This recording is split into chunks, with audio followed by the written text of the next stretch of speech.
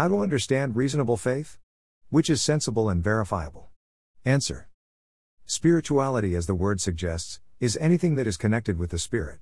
People often mistake anything that makes them feel good to be spiritual, say for instance even a resort amidst nature.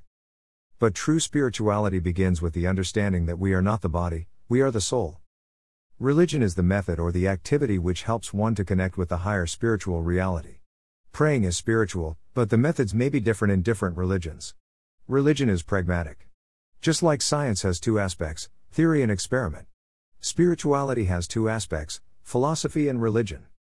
Nowadays people fashionably say that they are spiritual but not religious.